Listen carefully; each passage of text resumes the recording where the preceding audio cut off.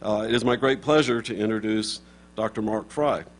Dr. Frye is an associate professor in the Department of Integrative Biology and Physiology, as well as being an early career scientist of the Howard Hughes Medical Institute. In addition, he's received numerous awards and honors from several influential organizations, such as the W.M. Keck Foundation and the Alfred P. Sloan Foundation. Join me in welcoming Dr. Mark Frye. Let me start off this discussion with a provocative statement. You are a machine, okay? Neuronal microcircuits and electrochemical events at the level of molecules ultimately determine the most complex thought, perception, sensory detail, and motor action that you will ever produce.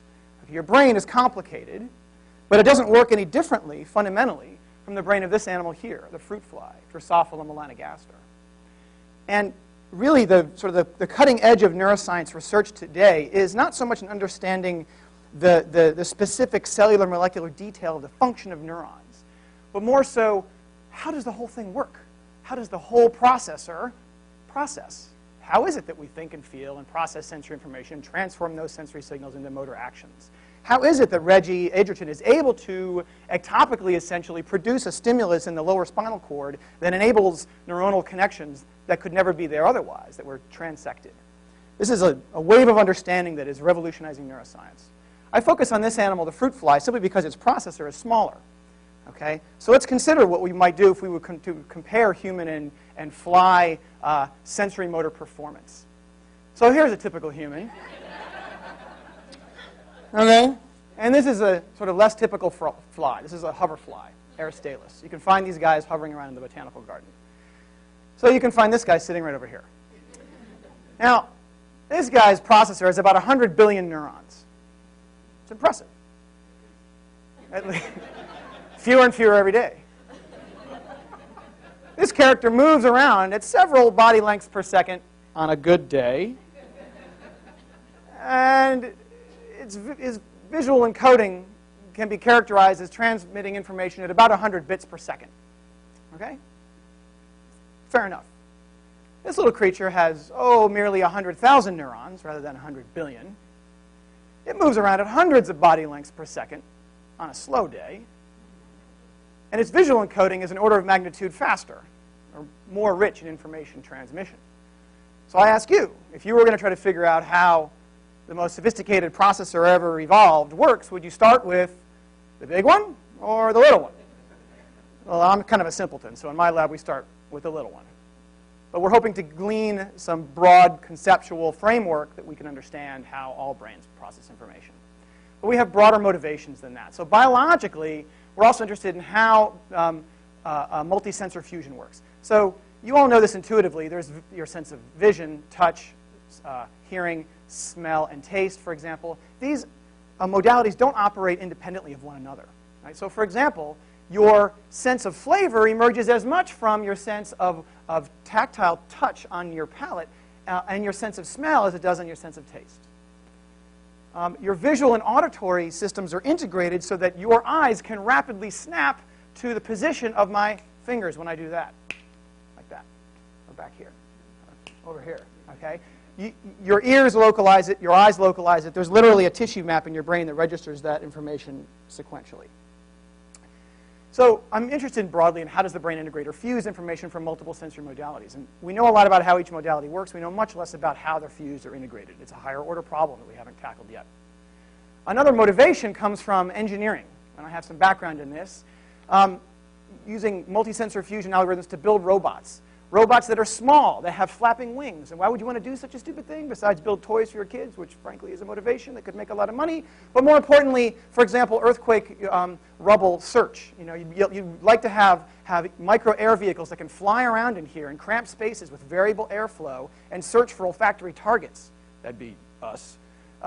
And these things would be inexpensive and expendable. You just literally sprinkle 100 of them in there, and you don't care if you get none of them back. But they radio back information, you know, somebody's here, somebody's trapped, I've smelled a human. You know, the cockroach will find you beautifully, right? So this is the inspiration. But controlling these things is actually quite a challenge. How do you build robots that you can control? So the inspiration is, secondarily, how can we use fly sensor fusion as a technical inspiration for micro-air vehicle control. So in my lab, how do we study fly sensory integration? I'm a neurobiologist by training. I want to understand how the nervous system controls behavior, but I'm dragged into the world of physics and biomechanics because of the way sensory systems are embedded in mechanical systems.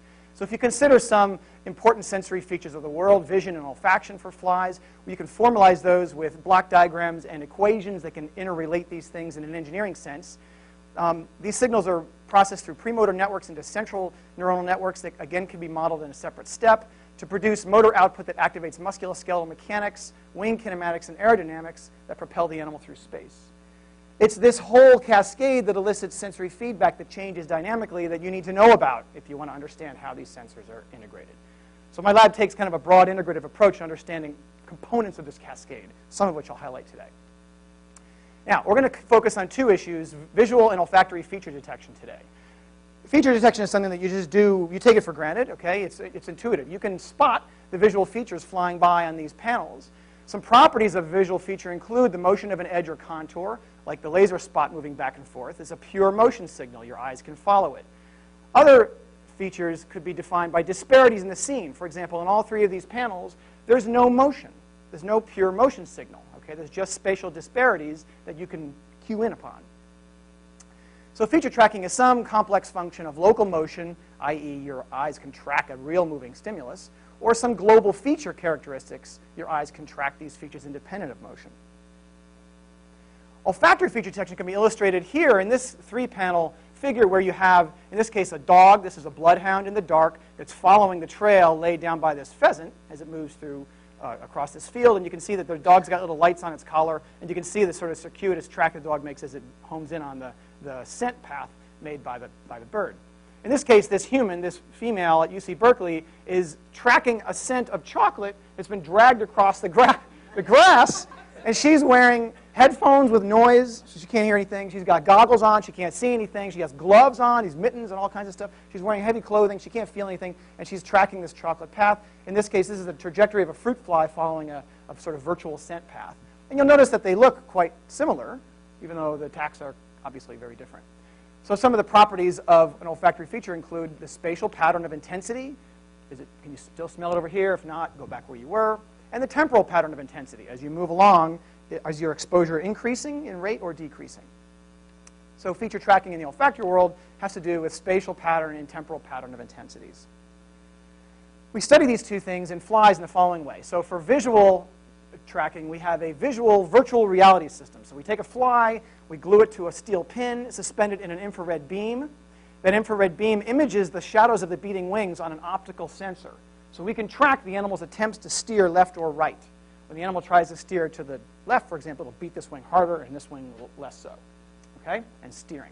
So we can measure the steering effort as a difference between the left and right wing amplitude. And then we can say, all right, fly, you're producing some changes in wing beat amplitude. We can electronically couple that to the display that's wrapped around the fly. This is an LED display, and it would look like this. So in this case, you're looking down on one of these LED displays. There's a single vertical bar that's being moved back and forth. But the fly is steering this thing independently of anything we're doing. When the fly steers left, the world goes right. When the fly steers right, the world goes left. So the fly is playing a video game and actively orienting to this visual feature. Okay? We're not experimentally changing anything. And if you plot the data, it would look like this. So on this axis vertically is the angular rotation of the arena from -180 to directly in front to directly in back over time. So this is the position of one of these vertical contours if you let the fly control it. And on average, it's right in the middle, right at 0, which is straight ahead for the fly. So the flies actively orient this visual feature. In the olfactory realm, we have to do things a little bit differently. So in this case, we call this closed-loop feedback system. Right? The fly is closing a feedback loop with its own sensory environment. And then we can artificially screw with it. Okay? We can mess with it and ask, can you compensate for this? Can you compensate for that? Can you see, we can experimentally perturb the system and ask the fly directly, can you fix it or not? In the olfactory regime, we have to change things a little bit. Now, instead of the fly steering the odor plume, we have to let the fly steer in and out of an odor plume. So in this case, we have a fly glued to a pin suspended in a magnetic field. So here you see the fly glued to a pin. There's a magnetic field that keeps the pin oriented. So the animal can spin. This is a camera from beneath. The animal can spin around in a circle but it's otherwise tethered in place. And we use the video to track, where the animal's trying to orient. The whole thing is wrapped with this LED display. This is basically high definition TV for a fly. This pixelated panel in the back looks perfectly smooth and fast to a fly. Your spatial acuity is much better than a fly's, but a fly's temporal precision is much better than yours. Now, we superimpose upon this an olfactory stimulus system where we have an odor port that dribbles out a little bit of odor at a very low flow rate and sucked into a little vacuum chamber. So there's a teeny little odor plume on one side of the arena. Okay, and now we can ask, can the fly track that? So here is the same kind of data. On this axis is the angle in the arena, 0 being straight in front over time. So there's 5 different trajectories here. We start the animals all in one spot, and we could do that with a visual stimulus. I'll talk about it later. And we say, all right, flies, you're right at this one spot. What do you do if the odor's off? And you see all these trajectories diverge. They're just turning around in the arena and exploring the way they do here. But for the same flies, if you flip the odor source on, and this is apple cider vinegar, they love this stuff, they will track beautifully. They just stay oriented right inside the plume. So there's a lot of similarities, at least qualitatively, between visual feature tracking and olfactory feature tracking. So here's an example where you have a visual bar, and the animal tracks in time, and a histogram here showing how tightly tuned in space the animal is actively tracking that bar. Okay? And in this plot, same idea, but now the animal is spinning around instead of the visual cue, and the olfactory gradient is fixed, but the animal orients into the odor plume over time very tightly, and a total histogram shows you the tuning curve that shows spatially where the animal is oriented, right at 0 where the odor is. So our goal is to understand the behavioral algorithms and neural circuits for feature tracking. Okay, in kind of a broader sense. And I'll walk you through a couple of stories to illustrate components of both of these. We'll start with vision. Visual processing in flies is incredibly complicated. This is 1/2 of the fly's brain. These are the 3 visual neuropil, and they comprise 100 neurons per retinal unit. There's 8,000 retinal units. Despite about 50 years of research, we have a really good understanding of about 1/100th of the total number of cells in this circuit. On the left, you can schematically diagram what we know, and I'm not going to walk you through this. It's just meant to illustrate that some computations are made locally, and some computations are made globally, integrating lots of local circuits. Okay? We don't understand, as I said, lots of the function of many of these cell circuits because they're so small you can't get electrodes in them. Traditionally, how you study cellular function in some of these visual circuits is you can actually poke an electrode into the fly's brain and record its activity while you show the fly videos, and you can record how the neuron responds. It works the same way in primates, fundamentally. But in flies, it's tough because a lot of these circuits are small. But we have a trick in flies that isn't available in other mammalian systems to this degree, and that is that we can genetically, through some sort of genetic chicanery, we can handle small subsets of neurons at a time. In this case, we're labeling a small group of genetically homologous or addressable neurons with green fluorescent protein. The rest of the brain is totally black, meaning we're not genetically manipulating anything else but this one small cell group. And that cell group actually resides up here. We can ask, what can we do with this cell group? If we shut it off and turn it back on, can we manipulate the animal's ability to detect visual motion? Now, to do this, we had a genetic screen for lots and lots and lots of cell groups like this, thousands of them actually, and so we had to develop a way to screen all these different genetic reagents without gluing all these flies to sticks one at a time. It would drive the postdocs and grad students bananas, so we came up with a high-throughput system. And this system is a tube of flies. We can load up 100 flies in a big in a 20-centimeter glass tube, suspend this thing in kind of an LED hallway, move the visual world back and forth, and just ask, where do the animals run? And they run in the same way that they would fly. If you visually perturb them, they'll follow the visual stimulus. We can track the whole distribution with an infrared-sensitive video camera and look at the distribution of the white spots representing the flies and just ask, can we perturb their motion sensitivity or not with these genetic manipulations? So let's just look at a movie of what that looks like. So here's an image in infrared of the pattern in visible light, and when we move the pattern, you see all the flies immediately stampede to the center of the arena. Right? It's as if, hey, there's undergraduates, there's free beer, here they come. Didn't have a permit to sell the beer, so here come the police, and so they're scattering and they're gone off the side. So this is a very robust phenomenon, right? You can very clearly see with your own naked eyes that these flies can see and respond to these moving edges just fine. So here's some data, just some snapshots over time. Here's a random distribution of flies. As you begin to move the scene, they converge, and you can pseudo-color that here. So this would be lots and lots of data, and you can see this convergence, this strong visual response. Now, if you genetically silence this single cell class out in the peripheral visual system, those flies are totally motion blind. So here's the control flies. Again, you see they converge to the center. When you change the direction of the pattern, they disperse. When you turn the pattern off, they just sit there. They're not attracted to that region of the arena because it smells good or something. So you get this beautiful visual response that you can invert and turn off, but these genetically inactivated circuits, totally motion blind. You'd never know the flies are unhealthy. They mate, they sing with their wings, they do everything that normal flies do, they just can't see any motion. So we know that elementary motion signals were segregated way out in the very first visual relay, which is, frankly, an astonishing finding. Okay, so we know something now about the function of local motion computations for feature tracking. Okay, just kind of store that. Features, unlike that sort of wide field pattern that drove those flies in and out of the arena, features are defined in a couple different ways. So this so-called first-order motion signal, this is what you all think of when you think of a moving object and you track it with your eyes. If this bee is flying by in space, if you drew the image of the bee over time, you would get this space-time correlation in luminance, right? The yellow spot would move to the right. In time, it would go down. And so you'd get this strong correlation between dt, ds, right? This straight line between this means there's a strong correlation. If you had a butterfly, by contrast, flapping its wings as it moved by, you do see a correlation in space and time.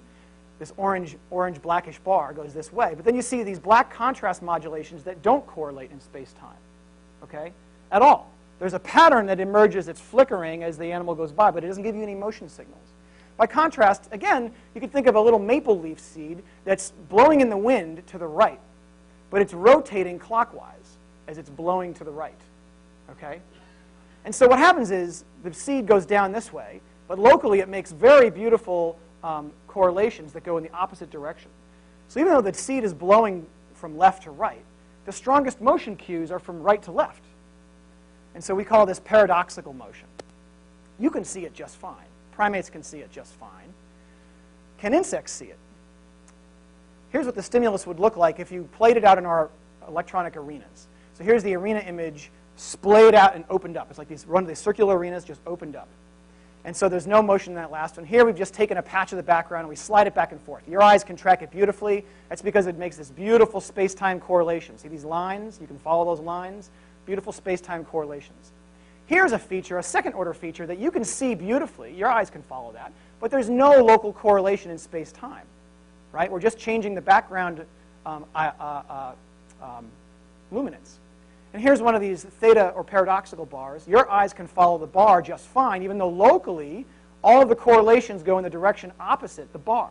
The bar moves right-left, but the motion energy goes left-right. But you're not fooled. You're not fooled. You have a sophisticated visual system that processes these motion streams in your cortex. In your cortex. I'll repeat that. So flies have no cortex, for those of you that might think otherwise.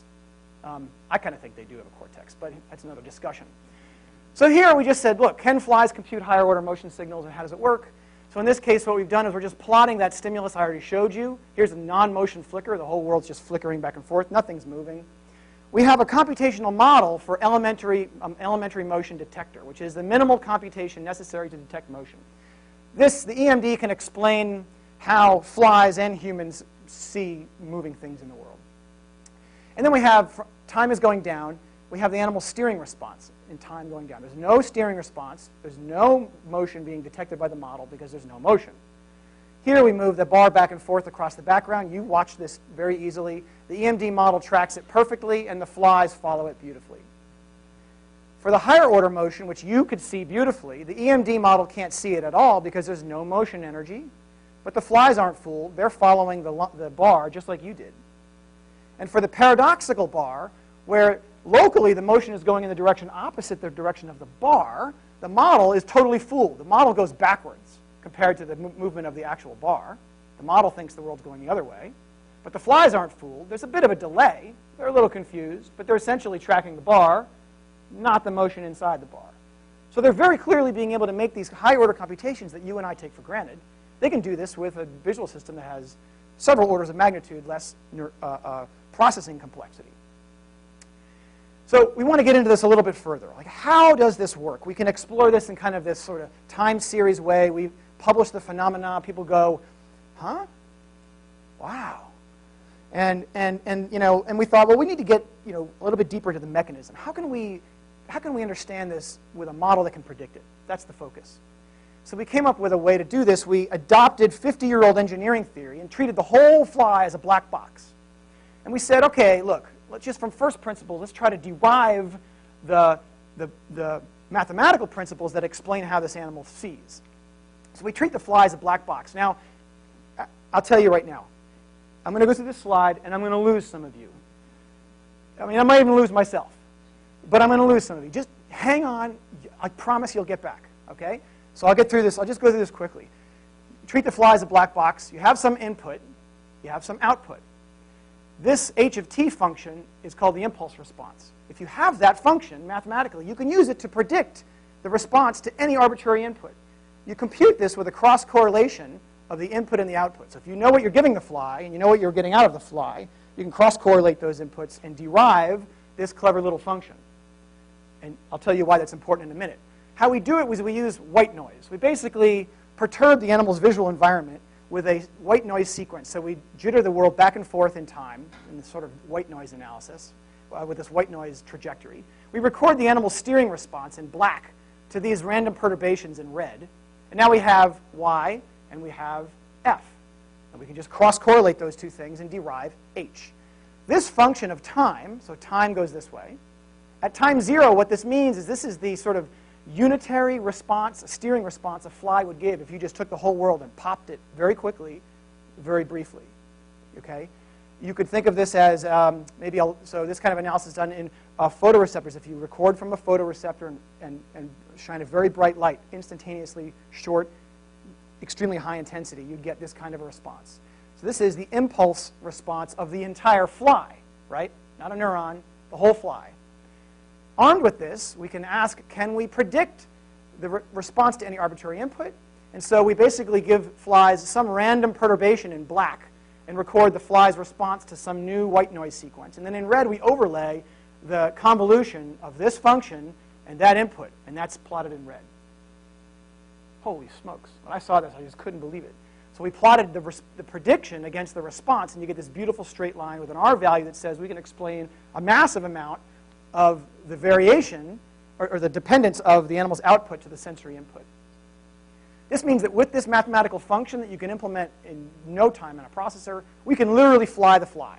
You give me a trajectory through space, I'll tell you what the fly will do with it. Okay? So we're going to use this to explain feature detection. How are we going to do that? Well, we're going to basically jitter the world around, jitter this crazy paradoxical bar with this white noise sequence. So now in time, this is what the fly would see. And the animal's trying to stabilize that thing, and it's doing this. It's like, why are you doing this to me? But it performs beautifully. And in response, you would get, you would get this kernel. Okay, we call it a kernel. That's sort of technical speak. It's this impulse response. Oh, like that's not jargon. It is this unitary steering response to the briefest, strongest visual perturbation you could produce. Does that make sense? Okay, now we can measure this for the bar in the front, which is what you just saw in the movie. So if you move the bar around in the front, you can measure this little response. But then you can do a cool thing, and you can say, well, put the bar over here and measure. Put the bar over here and measure. Put the bar over here. And look at spatially around the whole visual field, how does this transformation change? And we do another clever trick, which is we say, all right, we can separate the motion of the bar from the motion inside the bar and use two separate white noise sequences to move the bar, move its position around with one white noise sequence, and move coherent motion inside the bar with a second white noise sequence, and simultaneously derive two functions of space. We call these spatiotemporal action fields. And so what you're looking at here is time going down again.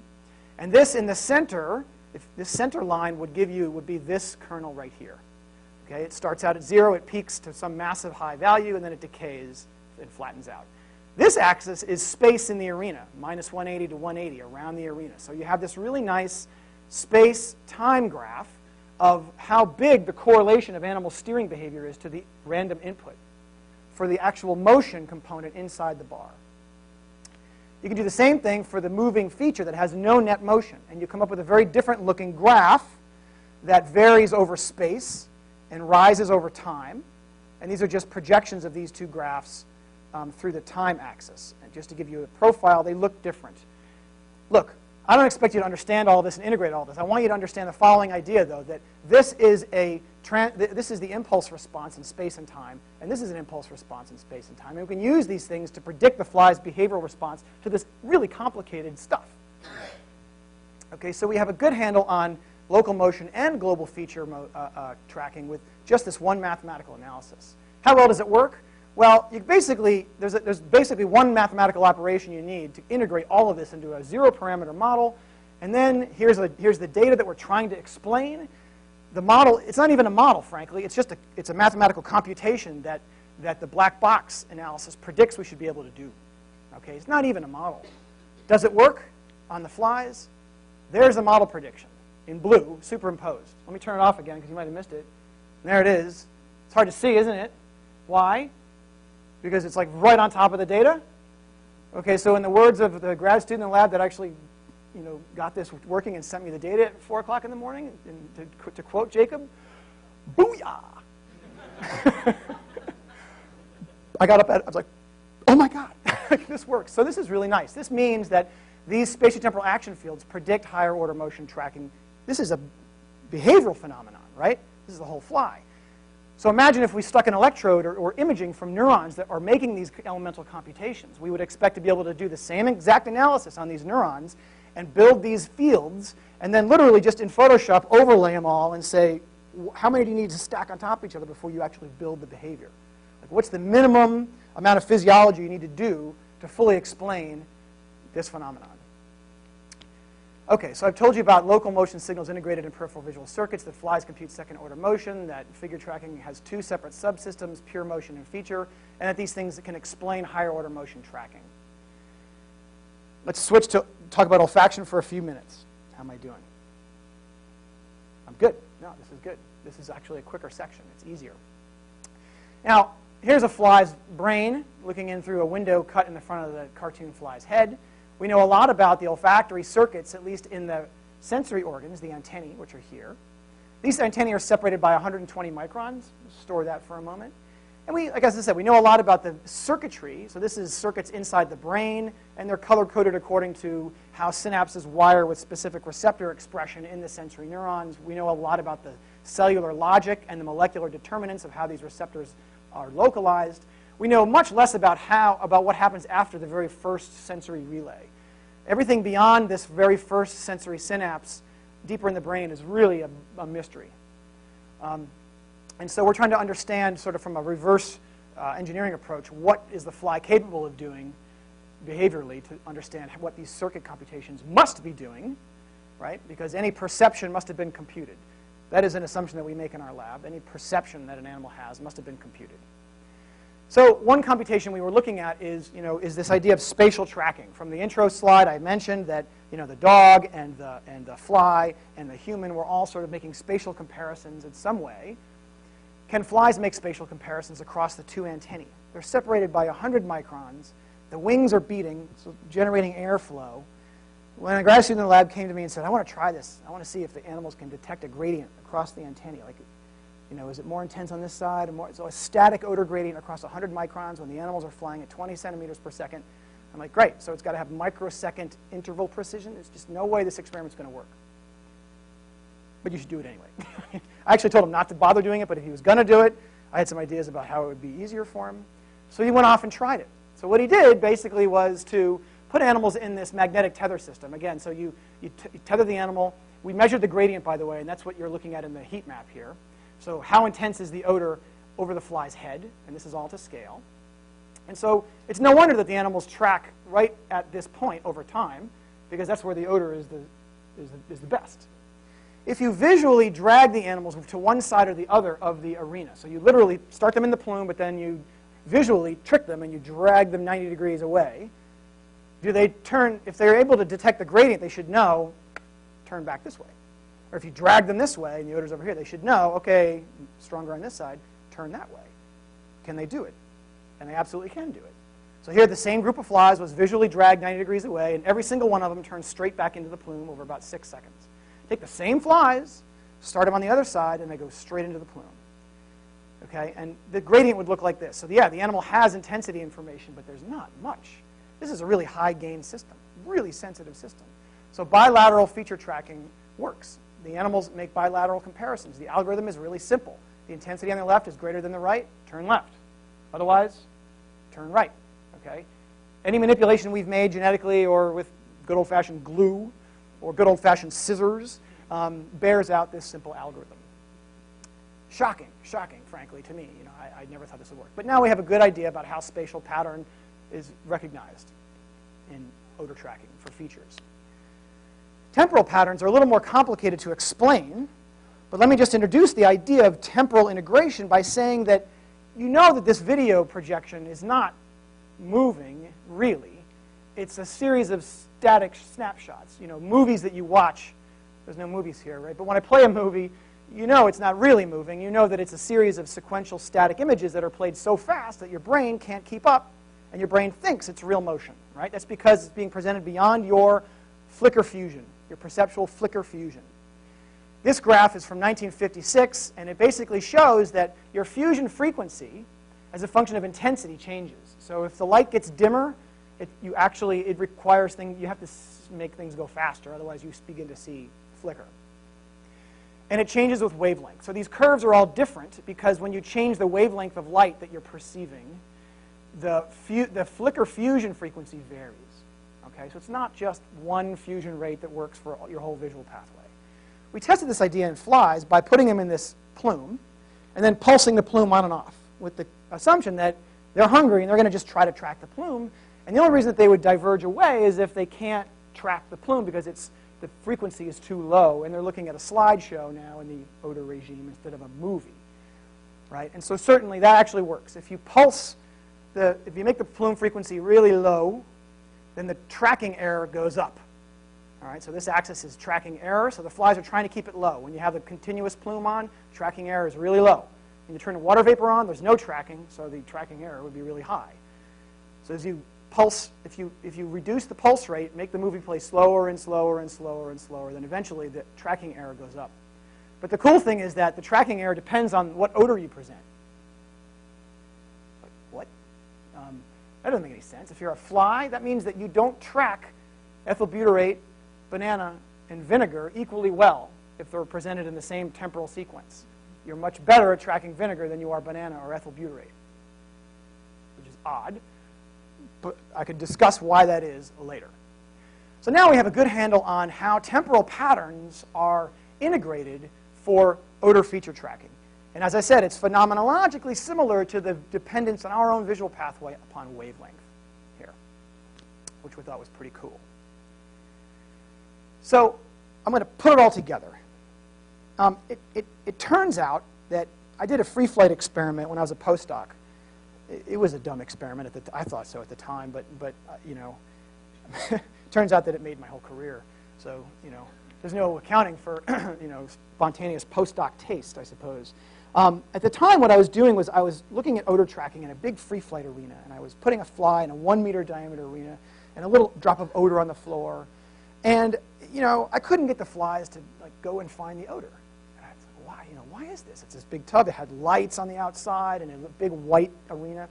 The flies weren't finding the odor. And an undergraduate in the lab actually said, well, maybe they just can't see well enough, and you know, you got to put some kind of pattern in there so they can see, and then they can find the odor. And I thought, you know, come on, really? I'll try it. And sure enough, as soon as you put a pattern in the arena, any random pattern will do. Shoop, you know, they go and they localize the odor. And I couldn't believe this. I couldn't believe this. This undergraduate, I kissed him. Like, he didn't know what was going on. And then I showed him the data, and he was like, thank God you showed me the data because I was going to punch you out. So it was great. So it showed, you know, this really peculiar phenomenon that the flies can't simply smell their way to an odor source. There's some dependence on visual motion or visual scene. And we explored what that was. We had no mechanistic way of testing it. I had some ideas, and so in my own, I saved those ideas. This is what you do when you're a postdoc. You save your best ideas when you have your own lab. So for all the postdocs in the audience, take note, and all the PIs in the audience with new postdocs, try to wring it out of them. Do the best you can. So in this case now, what we're going to do is we have the fly tethered, and we have to be able to present visual motion and olfactory cues in a controlled way. Okay?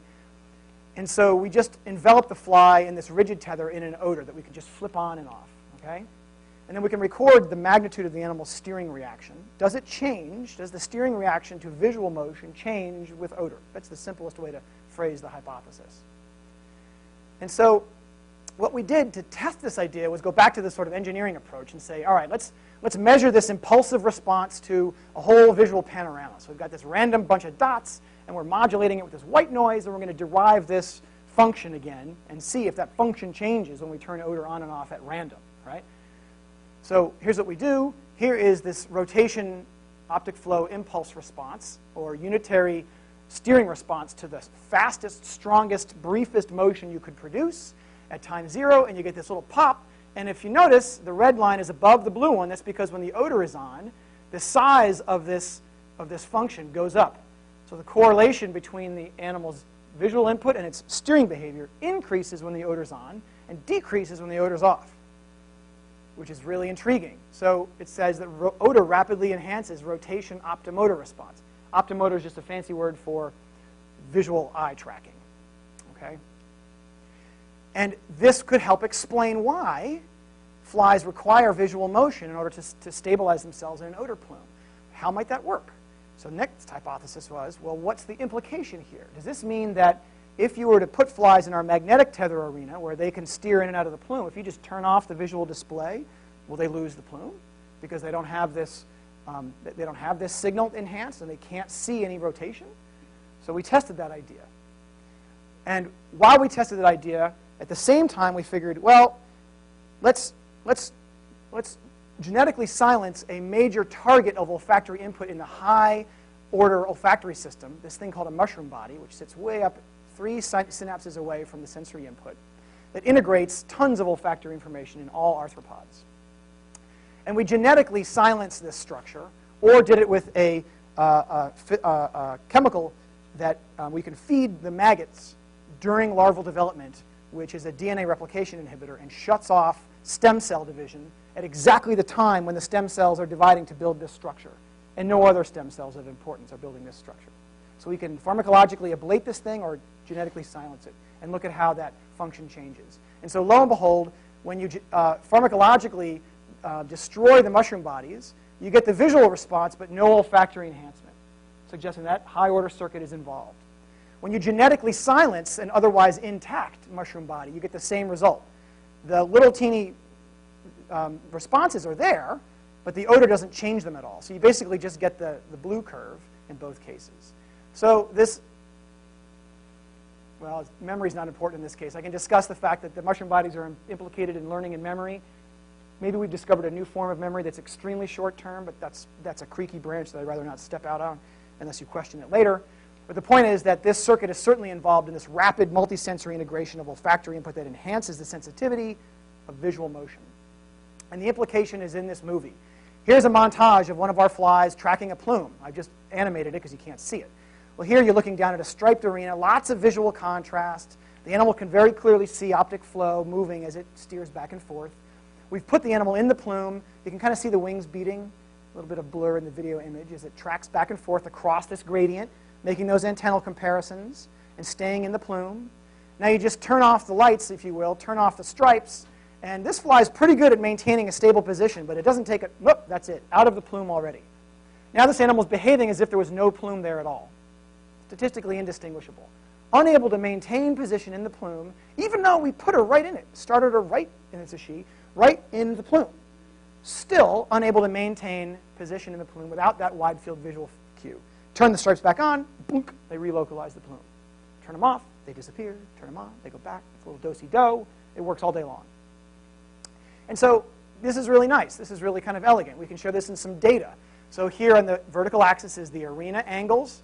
0 is the front where the odor port is. Here's just some raw trajectories. Yes, yes. Turn on the attractive odor. All the flies track. Okay? For the same flies, just dim the contrast of the display, and put the flies in the plume, start them right in the sweet spot, put them right there. They can't go wrong. But they all veer off. They can't maintain the position inside the plume without this wide field visual feedback that activates this higher order circuitry to enhance the sensitivity of this transformation between visual input and motor output. So here I've explained that plume spatial edges are tracked by this really simple algorithm. Intensity in the left greater than right, turn left, and vice versa. By the way, if it's an aversive odorant, this operator just gets inverted. It's really that simple. The plume temporal edges, so if the plume is being modulated in time but not space, but in time as you walk up the plume, your critical fusion frequency lies somewhere between 0.15 and 2 hertz, but it remarkably varies with odor. Rather, it's a stunning finding. It perplexes many of the olfactory physiologists, but I think I know why. Anyway, the mushroom body olfactory circuits modify rotational optomotor responses. A pretty cool demonstration, very clear circuit demonstration of this high-order multisensory fusion. And this odor-activated optomotor response, eye tracking response, is required to stabilize plume tracking, which is why my undergraduate was so clever at Berkeley when he said, oh, just put some visual pattern on the arena, because clearly flies require visual input to stabilize their trajectory through an odor plume. He didn't say any of this, of course, but I may as well attribute it to him. So, okay, let me just summarize this phenomenon in 2 forms, and then we'll be done, and we can go have some drinks. What are we going to do? So we're going to talk about sensor fusion. Here's a circuit model. So this is what engineers like to do. You like to build a circuit model and draw connections, and you do this because it gives you a graphical representation of mathematical equations that you could put behind all of this and make computational models and test them. So here you would have optic flow in the eye. There's some motion encoding early in the visual pathway, which I talked a little bit about. There's separate optic flow channels. I didn't talk about any of that, but you saw the yaw kernel. Okay, and so that is processed sequentially. Now, these pathways are diverged to motor output. The yaw pathway, we think, has this big lump of noise that's adaptive, that's injected into the yaw pathway. And I didn't talk about why I think that's the case, but I could. And what happens is the odor signals come in from the antennae. They're processed in the peripheral olfactory circuits. They pass through the mushroom body, and the mushroom body circuitry shuts off the noise and increases the correlation between sensory input and motor output, makes that kernel pop up. So this circuit model, as I said, we can write equations to back it up. We can build computational models that can test it, right? We can ablate genetic circuits and say, where in this process hierarchy are these circuits important? Let's consider a sort of simpler and perhaps more timely phenomenon, which would be sort of a sensor fusion behavioral model. So here, look, flies love wine glasses. I mean, how long does it take? You open a bottle of wine on your patio in the densest urban jungle, in America, and how long does it take before a fruit fly lands on that wine glass? My wife says, where are they? Like, what? I haven't seen a fruit fly in a month. I open a wine glass. Where? Are they just sitting up here going, come on, open up a wine glass? I mean, it's amazing. It doesn't take them a long time, right? And then they're right there. And then they drown themselves in there, and you've got a little protein in your wine. So, okay. So here, we're almost done. So in no odor, this would be a circuitous flight path. The animal's flying around, and it's trying to find something that smells good, okay? And when it finds something that smells good, if there's no visual feedback, it may be able to rely on this temporal integration and this spatial integration to an extent and sort of circuitously move around and maybe generally kind of head toward the odor. But if you add visual feedback, enhance that rotational optomotor system, if your sensitivity to visual rotation is very high, and you're going to and you compensate for visual rotation, which is what all seeing animals do, including you. If I put you in a striped drum and drifted the drum, your eyes would involuntarily track the drum to try to reduce that slip. If you have a really sensitive system, if the world begins to drift, you compensate. So you fly straight, okay, using that visual cue. So when the odor is on and you have visual feedback, this is what the trajectory would look like. So these actually are simulated from real fly behavior. No odor, odor on, no visual feedback. You employ some of those algorithms, but not all of them. You add the vision algorithm, and wham. That's why they can find the wine glass. Okay, so with that, I would just like to highlight very briefly in 35 seconds future goals and what it will take to achieve them. Right? So the idea behind this talk was in part to give you a flavor for what we do in the lab, and believe me, this is just barely a flavor. I would love to have you come by and visit the lab. I'm in 2009 Terasaki Life Sciences building. We have flies glued to sticks doing virtual reality video games. It's like a high-tech flea circus. You know, we've got 2-photon microscopy and fluorescence microscopy and fly pushing and flies with legs coming out of their head because that's a genetic mutation that we think is kind of cool but irrelevant. Please come by and see. But more generally, you know, what do we want to do? So we want to build a fully autonomous multisensory robotic device. And the engineers want to build one because they want to, they have an application. They want to say, well, you know, the military's interested. You know, you're outside some bunker and you don't want to go in there. Like, you go. I'm not going. We'll take RoboMoth, chuck it through the window, and flip open your iPhone and look around and watch what the animal sees. And all right, building's clear. Let's go. Or you could have, you know, earthquake. You know, just pour out your box of robotic cockroaches into the rubble, and they go down, and then they radio back, found one, you know, and you know where they are. So, you know, the engineers have my application is, if I build a robot that doesn't work, and you engineer a solution to make it work, I can go back to the biology and say, we needed a computation that does this to make the robot work. Maybe the fly has that computation, right? So it's a really nice two-way street. So I'm going to build a fully autonomous robotic device. And so we next need to study the physiology of the neuronal microcircuits to implement the algorithms that I just talked about. We've got to be able to peer into the brain while the animals are doing this and watch these computations being made in real time. We want to develop control theory for dynamical systems to be able to test some of the ideas about how all this comes together. And we need to be able to build software with the software model, multi-sensor fusion, and then apply it in firmware on the robots and see if we're right about how all this stuff comes together. What do we need to succeed? Well, we need in vivo recordings of neuronal activity during these behaviors that requires 2-photon imaging. That's a $500,000 instrument. Hopefully we're going to have it in the next month. We will see. The grant gods be with me. But more importantly, and more sort of salient to this conversation, and I hope, you know, over drinks, we need scientists that are trained across disciplines. I mean, obviously, we're built. You can't buy a virtual reality flight simulator, you know, off the shelf at Costco. You know, you can't order one up from, you know, Amazon.com. You got to build it in the lab yourself. It's tough. So you need to know a lot more about electrical engineering than I ever wished, you know, or thought I'd. You know, organic chemistry, no problem. Come on, really. I mean, you know, try some electrical engineering. It's mind-numbingly difficult. So we need scientists trained across disciplines in physics, neurobiology, engineering. We need to recruit from disparate disciplines. We need students that are trained in these different disciplines. I'll teach you the biology if you know Ohm's law. We'll start there. I mean, it helps. Okay, we need to train across disciplines. When students come into the lab and they know a lot about genetics, you know what? You're going to have to learn how to program in MATLAB, and you're going to have to learn fast. And you know, this is just how it goes. So you need to be able to get students that are willing to train across disciplines. We need collaborative efforts with experts in neurogenetics, robotics, and control theory. It looks like we do everything in the lab. You know, we rely on lots and lots of expertise here on campus where we can go and say, look, Dave Krantz, I need to be able to keep this gene shut off until the animal's 3 days old. Like, I can't have it expressed during larval development, or the whole brain gets messed up. Like, how do we conditionally express it later? Or David Walker, I asked him the same question. How do we turn on this effector gene, you know, only when we want to, but not, you know, not by some developmental program?